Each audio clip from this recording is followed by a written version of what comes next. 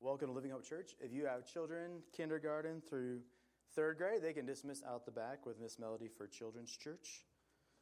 If you have children that are staying in here and they would like, there's activities on that back table. They're free to take back to their seat. There's also a sermon notes that goes along with the sermon designed for them. There's a little bingo game on it they can grab, and they can fill that out as we go. I was thinking about the last two songs we just sang, talk about like all that God has given us and being thankful. And so often we fail to pause and just give thanks. But if you were with us last year and we had a 90-degree day, it would be like 85 in here. But last fall, we needed a new furnace and a new air conditioner. We had a company in Evanston actually donate all the labor and the air conditioner in the furnace. And so if you're cold right now, it's because I'm excited, and so I got the air conditioner turned up. But man, God has just been so good to us and so faithful to us in our journey, and so just give thanks. So if you haven't been with us recently, we are in the midst of a series that we are calling The Exodus. And in this series, we are looking at God's rescue of his people from Egyptian slavery. And within that, we are seeing how God rescues us from the slavery and bondage and consequences of our sin as well. How God, in his grace and mercy, exposes our sin and calls us to worship and trust in him. Last week, we were in Exodus chapters 7 and 8, and we saw how God in his mercy used the first two plagues to expose the futility of Pharaoh's false gods, and how God exposes the futility of our false gods or our false idols as well. Today, we're going to do the same thing, but we are going to go a little faster today, and we're going to look at the false gods, or the false idols in plagues 3 through 6, and what they revealed in the life of the Egyptians and what we can see in our lives as well. Now, last week we talked in depth about this, but our culture is much more similar to Egyptian culture and to Pharaoh than we would believe at first glance. Egypt was a pluralistic culture, meaning they believed there were hundreds of gods who controlled different aspects of their everyday lives. And they believed it was through these gods that they could experience success, that they could experience happiness in the good life. And while we don't bow before little statues on our mantle, we all have idols in our lives that we believe will bring us happiness and make our lives complete. For some of us, it's finances. For others, it's family, it's sports, it's worldly possessions, it's success, it's marriage. You fill in the blank for you. And so this is how we define idols around here. We say an idol is something that has taken on ultimate worth. It's the thing you couldn't imagine life being good without it. It, instead of God, becomes your primary security, fulfillment, or identity. An idol is not usually a bad thing, but it's usually a good thing that we have made into a God thing. And so as you think about your life, you can fill in the blank. What is that you are prone to chase after? You are prone to find your success, your fulfillment, your future in?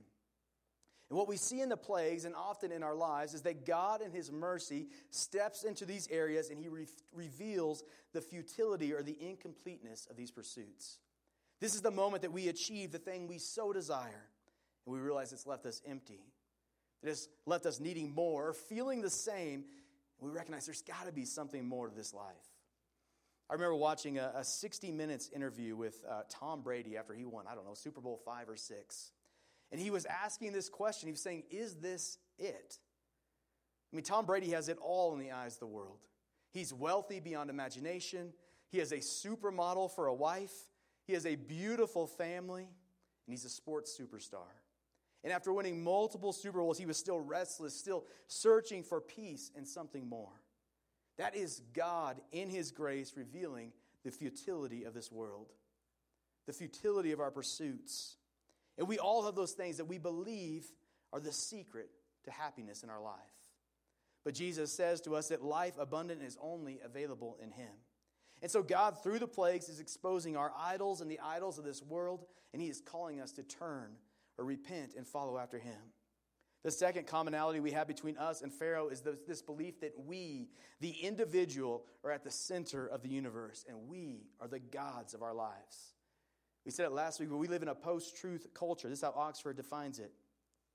Post-truth is an adjective defined as relating to or denoting circumstances in which objective facts are less influential in shaping opinion than appeals to emotion and personal belief. So Oxford says we in our culture, our feelings, our emotions, our personal beliefs are more important than objective facts. We, not the facts, get to determine what is truth. We are at the center of the universe, and we get to decide what is truth for us. This is dangerous, shaky ground that leaves us with no foundation to stand on and makes us God of our lives. We determine truth and not God. And that was Pharaoh. He believed he was a God. He believed he was the master of his own fate, and God is stepping into that space in his mercy and revealing that he alone is God. He alone is worthy to be followed and worshiped, and that he alone is a solid rock on which we can stand. And that's what God's revealing to us as well. He's revealing to us that he alone is God. He alone is the source of truth. That in him alone is abundant life, and that in him alone is eternal purpose and eternal life found. But the struggle for you and for I and for Pharaoh is that we live in a culture that believes that there are many ways, many faiths, and that we are the ultimate source of truth. And so the struggle is not that there is a God in this world, but the struggle is that God is truth and that he somehow has authority over my life. We, like Pharaoh, struggle to believe that there is a God more powerful and worthy than us. And we bristle and fight against the idea that we should surrender and follow after him in his ways. In Exodus 5:2, we talked about it last week, and we talked about it when we were in Exodus 5. Pharaoh asked the question that we all have to answer and wrestle with. He says, "Who is the Lord that I should obey him?" And the plagues are God in his mercy answering that question for Pharaoh and us. And God is revealing himself as greater than the gods of Egypt and greater than the gods of our world today. So last week we saw that God is greater than the good life, and he was greater than the fruitful life, or those things we can accomplish in our own power. And in the next 4 plagues, we are going to see that we're going to see God continue to prove himself as greater. But before we get to the plagues, let's pray. God, Lord, we thank you that you are greater. Lord, we thank you that you are truth and that you are worthy and that you are good. So God, I pray that as we study your word today, Lord, that you would reveal those areas in our life where we are prone to wander, where we are prone to chase things that won't provide the fulfillment and happiness we desire. And so God, I pray that as you expose those areas, Lord, that we would give those over to you, Lord, and that we would find our truth, that we would find our hope, that we would find our future in you alone. And God, I pray if there's anyone here that doesn't know you as Lord and Savior, that they have been chasing everything this world has to offer, but they have been left incomplete. God, I pray that you would reveal your hope to them, that you would reveal your goodness, your steadfastness to them, Lord, that they would repent and find their life and future in you alone. God, we love you and we praise you. It's your name we pray. Amen. So we're in Exodus chapter 8, verse 16, and we're going to look at plagues 3 and 4 together. So Exodus chapter 8, starting in verse 16, it says, then the Lord... What's up? Handheld mic, that's what it is. All right, we're in verse 16.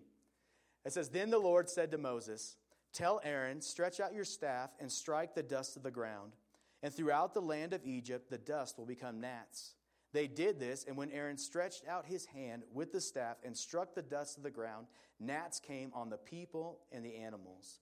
All the dust throughout the land of Egypt became gnats. So this is significant right here for a couple of reasons. First of all, what an awful experience to have gnats everywhere. Now, other translations translate this word gnats. Others translate it lice, and even others compare it to mosquitoes. Either way, this is an awful pestilence that is everywhere. The other significant thing here is that the pestilence, it says, covers the animals as well. And in Egyptian culture, this made the animals impure and unacceptable to be sacrificed before their gods. So not only do they have this awful plague, but even their worldly religious traditions and solutions, their gods aren't available because of the plague. The animals are impure and cannot be sacrificed. And so God in his mercy, again, is exposing the futility and distant nature of their false gods. Verse 18. But when the magicians tried to produce gnats by their secret arts, they could not. Since the gnats were on the people and the animals everywhere, the magicians said to Pharaoh, this is the finger of God. But Pharaoh's heart was hard, and he would not listen, just as the Lord had said. So for the first time, the magicians were unable to duplicate the plague. In the first 2 plagues, they were able to recreate the plagues to some degree. Now, they couldn't make things better, but they appeared to others to have the same power.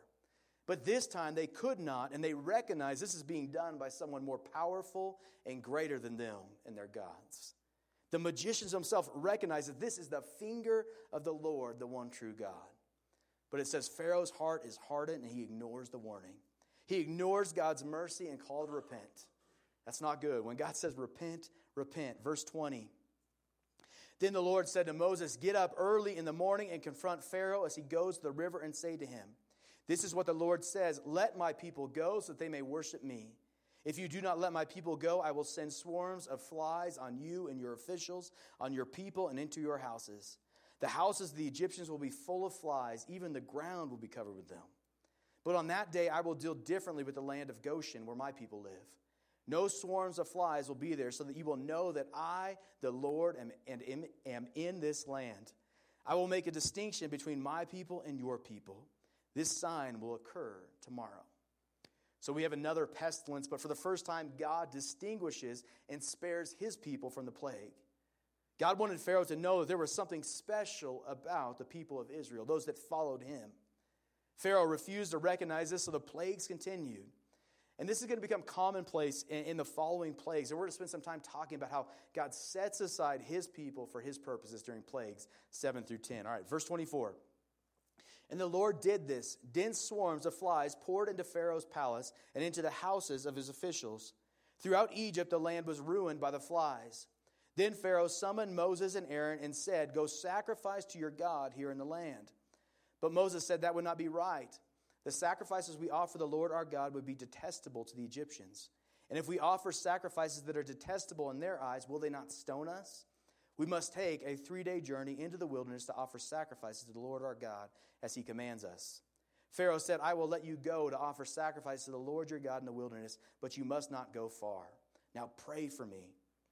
Moses answered, as soon as I leave you, I will pray to the Lord, and tomorrow the flies will leave Pharaoh and his officials and his people. Only let Pharaoh be sure that he does not act deceitfully again by not letting the people go to offer sacrifices to the Lord. Then Moses left Pharaoh and prayed to the Lord, and the Lord did what Moses asked. The flies left Pharaoh and his officials and his people. Not a fly remained. But this time also, Pharaoh hardened his heart and would not let the people go. So we once again see Pharaoh falsely repent only to harden his heart to God when the plague and the consequences end. This was a clear promise and one that Pharaoh did not live up to. We don't know if Pharaoh deliberately lied to Moses or simply changed his mind once the plague of flies was gone. But many people, as we saw last week, turn to God in a time of trouble, a time of calamity. But when things get better, they almost immediately turn their hearts back in hardness to God. Pharaoh is not an unusual example of humility, but he was like many, if not most of us. So he repents, the plague stops, and he hardens his heart again. So in these two plagues, we get the plagues of pestilence. And when the gnats, lice, mosquitoes, and flies come, the peace in the land is ruined.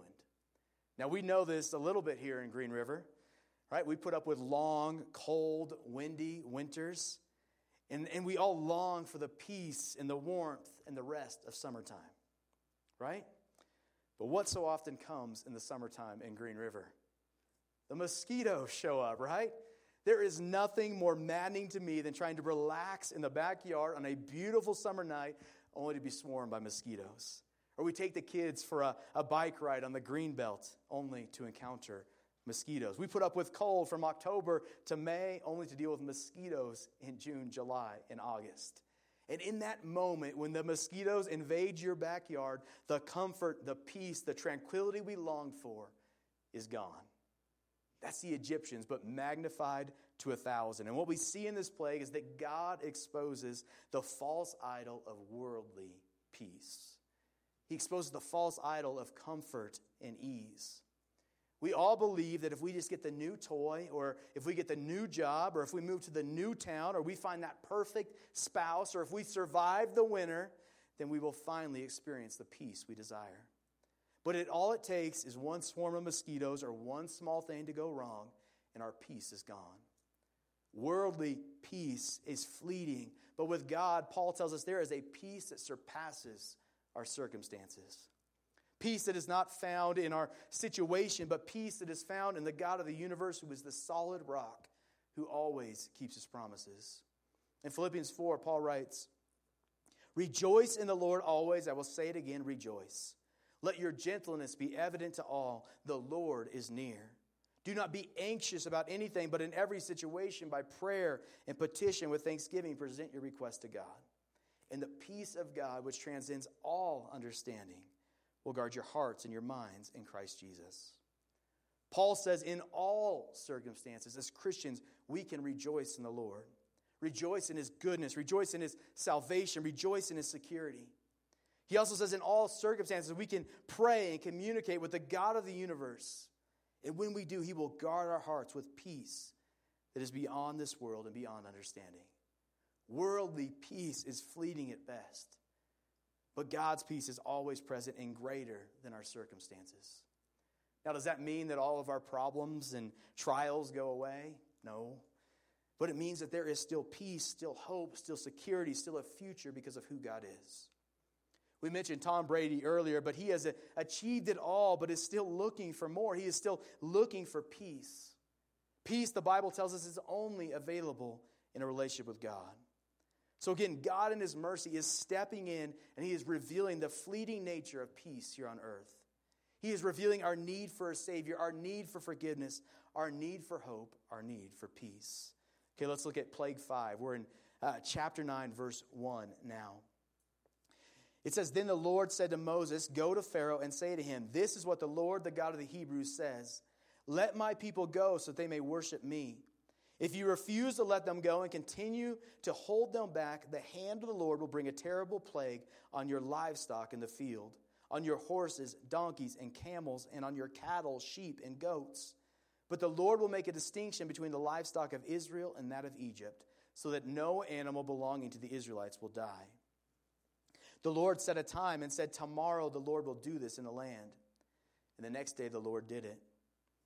All the livestock of the Egyptians died, but not one animal belonging to the Israelites died. Pharaoh investigated and found that not even one of the animals of the Israelites had died. Yet his heart was unyielding, and he would not let the people go." So again, we see God in his grace and his mercy go to Pharaoh and warn him. He says, if you repent, this won't happen tomorrow.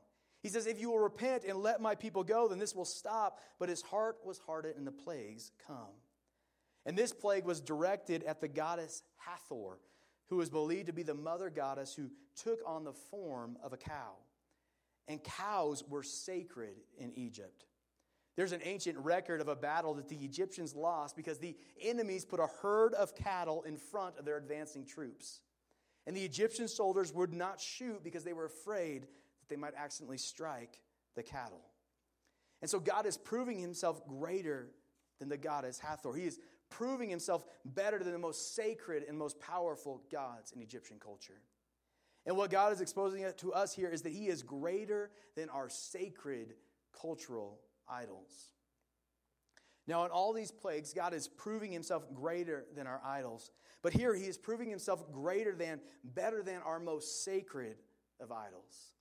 These are the idols that we can hold to in our culture because they are applauded. Now again, idols are often really good things, but when they become God things, they become disastrous for our souls. Those idols we can hold to. I'm losing my spot. Exodus 20, here it is. The first commandment of the 10 Commandments is this: you shall have no other gods before me. And what we see in this is that when anything becomes more important to us than God, it has become an idol that we must combat and put in its proper place. Now, again, this can be anything in your life, but I'm going to step on some toes and highlight 4 or 5 of these sacred idols that we are especially prone to in our culture. The first one I think that we have made sacred and we are prone to in our culture is a love of country or a love of a political party. Now, I absolutely believe that we are blessed to live in the greatest country this world has ever known. I am proud and so grateful to be an American. But if our love of country surpasses our love of God, then we have missed it. If our future, our hope, our happiness, our life is more preoccupied with country and politicians, then we have it out of balance. God is greater. He is more powerful. He is better than even the United States of America. And He is certainly better than any political leader or party. It is God that causes nations to rise and fall. And by His grace, we have been blessed with a great run, but He is greater. Again, it's not bad to love, to vote, to enlist, to fight for our country. But our love of country cannot surpass our love of God. It is God alone that is able to offer us hope, a future, peace, and eternity. Politicians and political parties will fail us, but God is worthy and He is able. Another one of these sacred idols we are prone to, especially in the church, is tradition.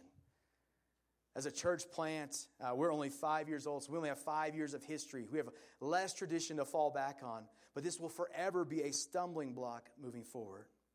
It is easy to let traditions, the methods, the style of music, or a past leader become the only way things can be done. And those things and those methods become more important to us than the God we are worshiping. Our hearts are so prone to wander towards idol worship that we have to constantly be on guard that we don't let tradition, the methods, or the people surpass our love and passion for God.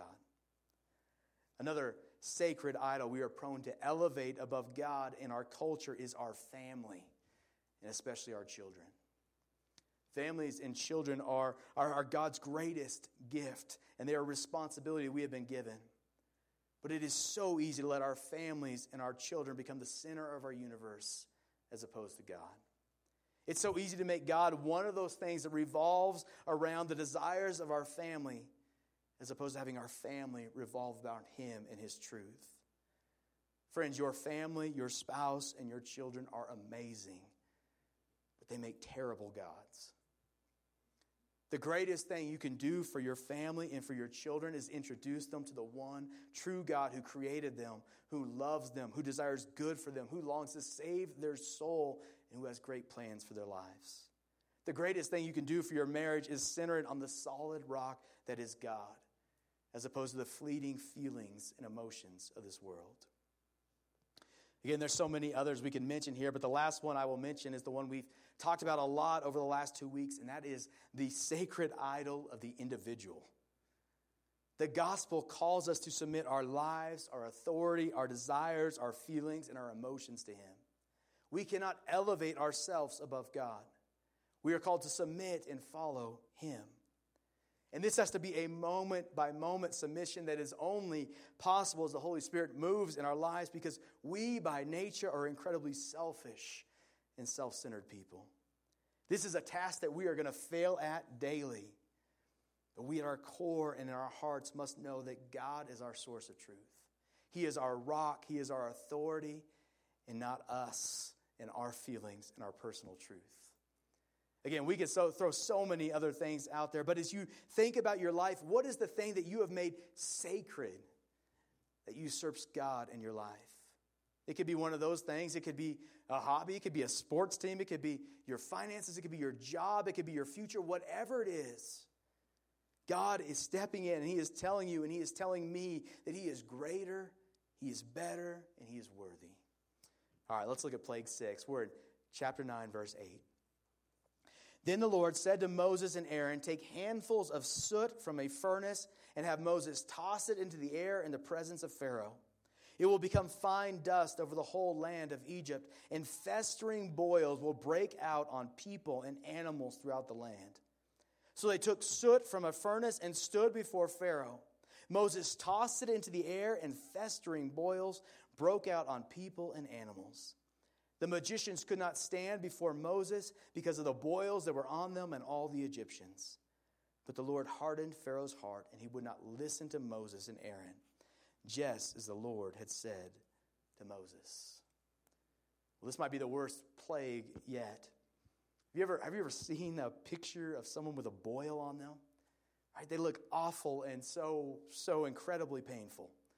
Like, hopefully that's one of those things we never have to experience. And then look at this. It says the boils were on the magicians and so painful they could not even come before Pharaoh. And God in His mercy is proving to Pharaoh, to the magicians, and to the Egyptian people that He is so much greater than their gods. He is so much greater than the ways of the Egyptians. He is stepping in and proving that he is worthy to be worshiped and followed. And yet it says they won't repent and turn to him. In fact, here it says that the Lord hardened the Pharaoh's heart. And that's a phrase that can be confusing. We've seen a few times. The Lord hardened Pharaoh's heart.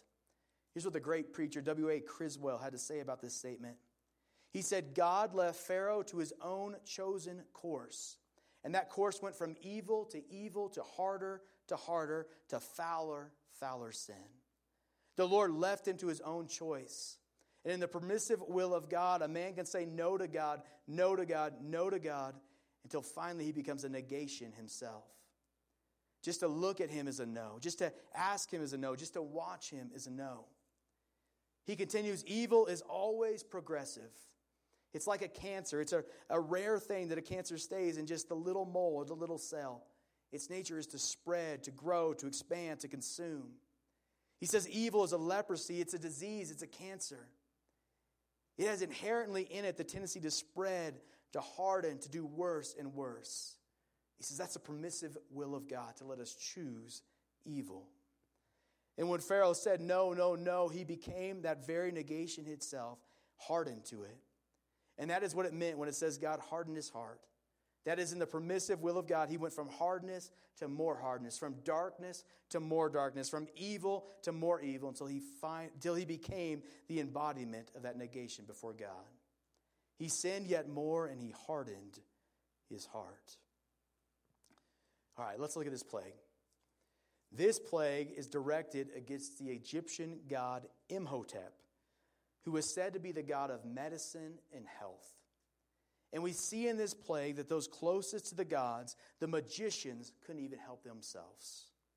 And in this, God is exposing the false idol of the physical or of health or of modern medicine.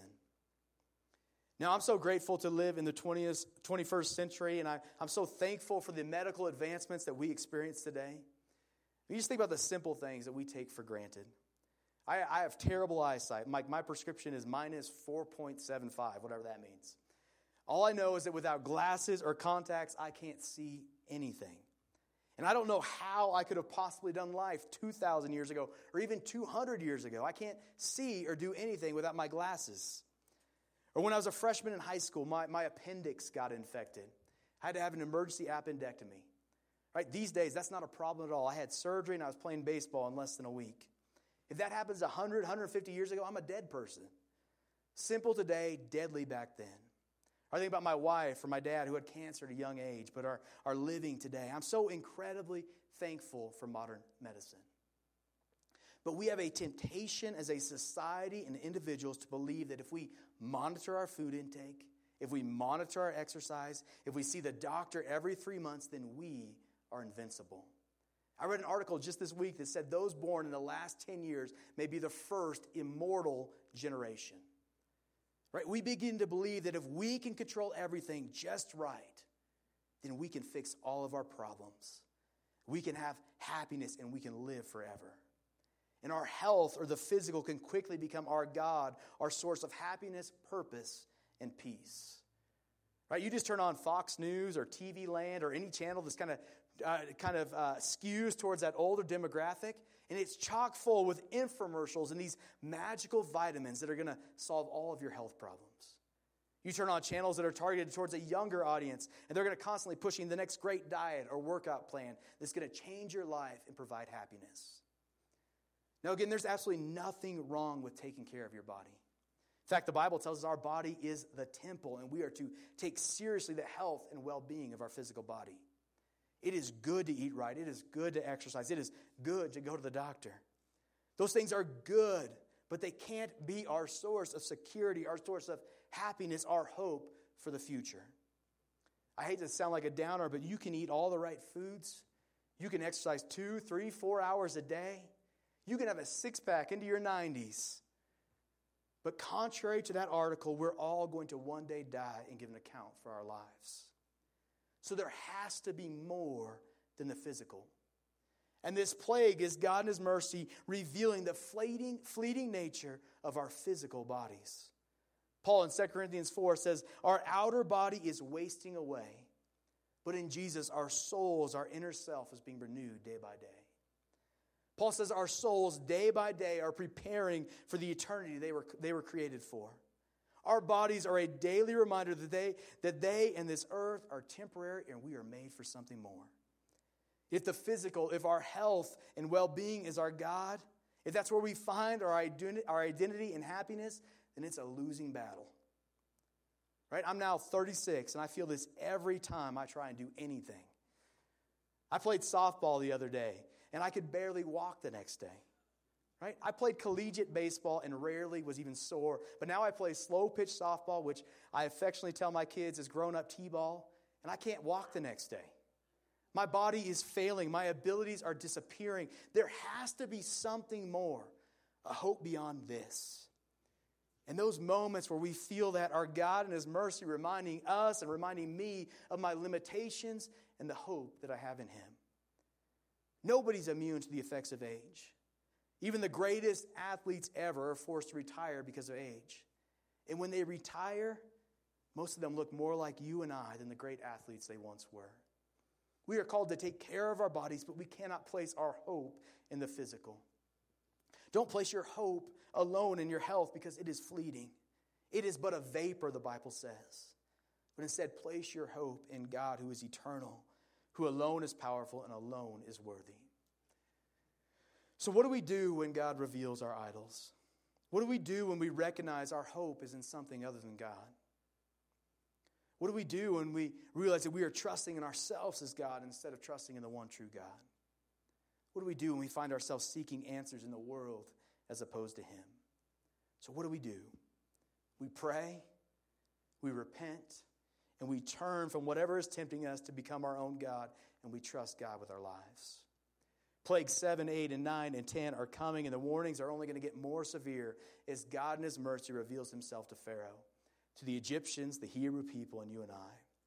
But for today, we're going to end here at the sixth plague.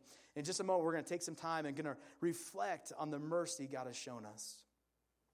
And as you reflect, I want you to think about what are the idols in your life. If you're sitting here and you're thinking, well, I don't have any idols, I'm immune to this, I would guess you're lying to yourself. We all have things in our life that we believe are going to make us happy, complete, satisfied, and at peace. But all of those things, the Bible tells us, are temporary, and they're going to leave us empty and looking for more. So what are those things for you? Or maybe you're here and you feel like you are living in the plagues today.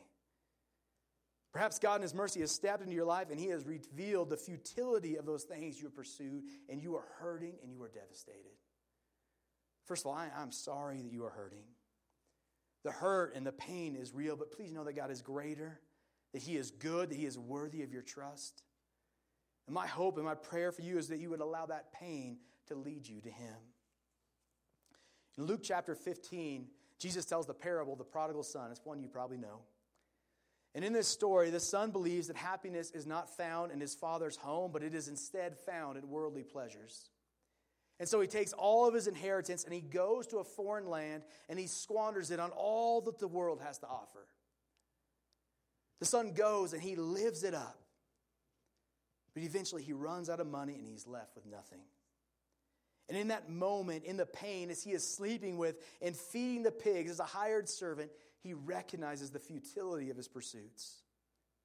In that moment, he hits rock bottom and he has nowhere to go.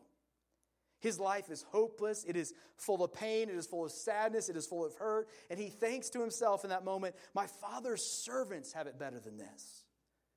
So I'm going to go home and I'm going to beg to be a hired hand. The prodigal son allows the hurt, the disappointment, the mercy of God to lead him back home. And Jesus says when the son returns to the father, he's not met with ridicule. He's not met with condemnation. He's not met with punishment. He's not turned away. But Jesus says the father was looking for him. And when he saw him, he ran to him and he threw his arms around his son. He celebrated the return of his son with forgiveness and he restored him to a position as son. In the same way, Jesus says when we return to God, we are not met with condemnation, but instead we are met with love, forgiveness, and we are made a son or daughter of the King.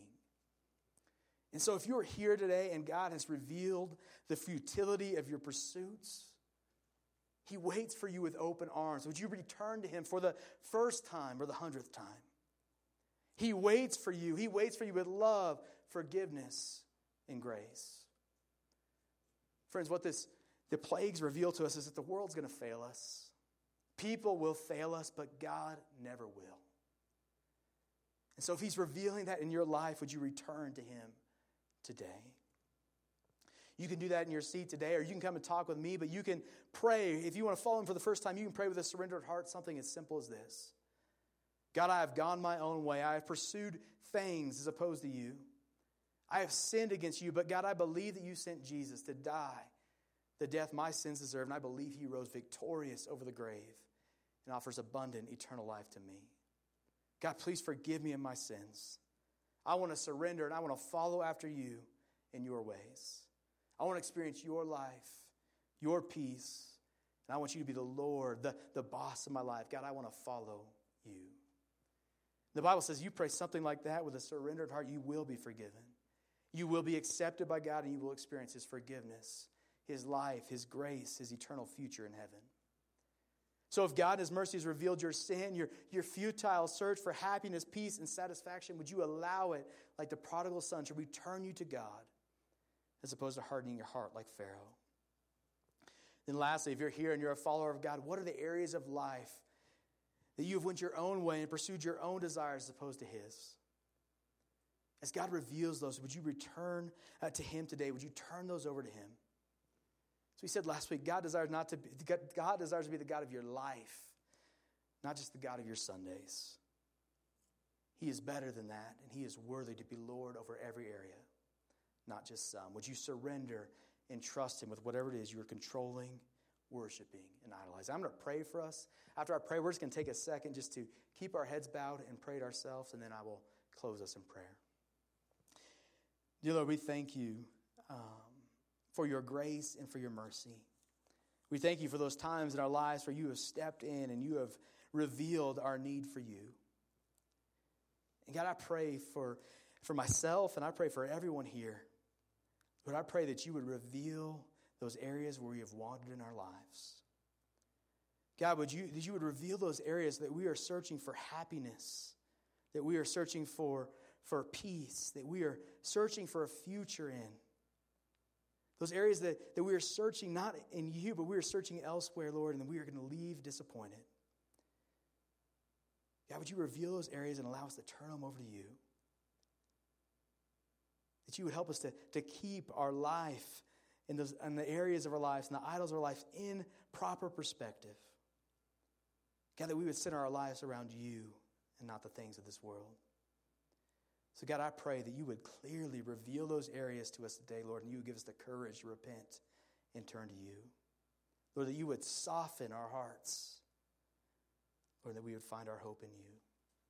God, I pray if there's anyone here that doesn't know you, Lord, hasn't experienced your grace and your love for the first time, that they would allow the difficulties and the struggles and the hurts of this life to turn them to you.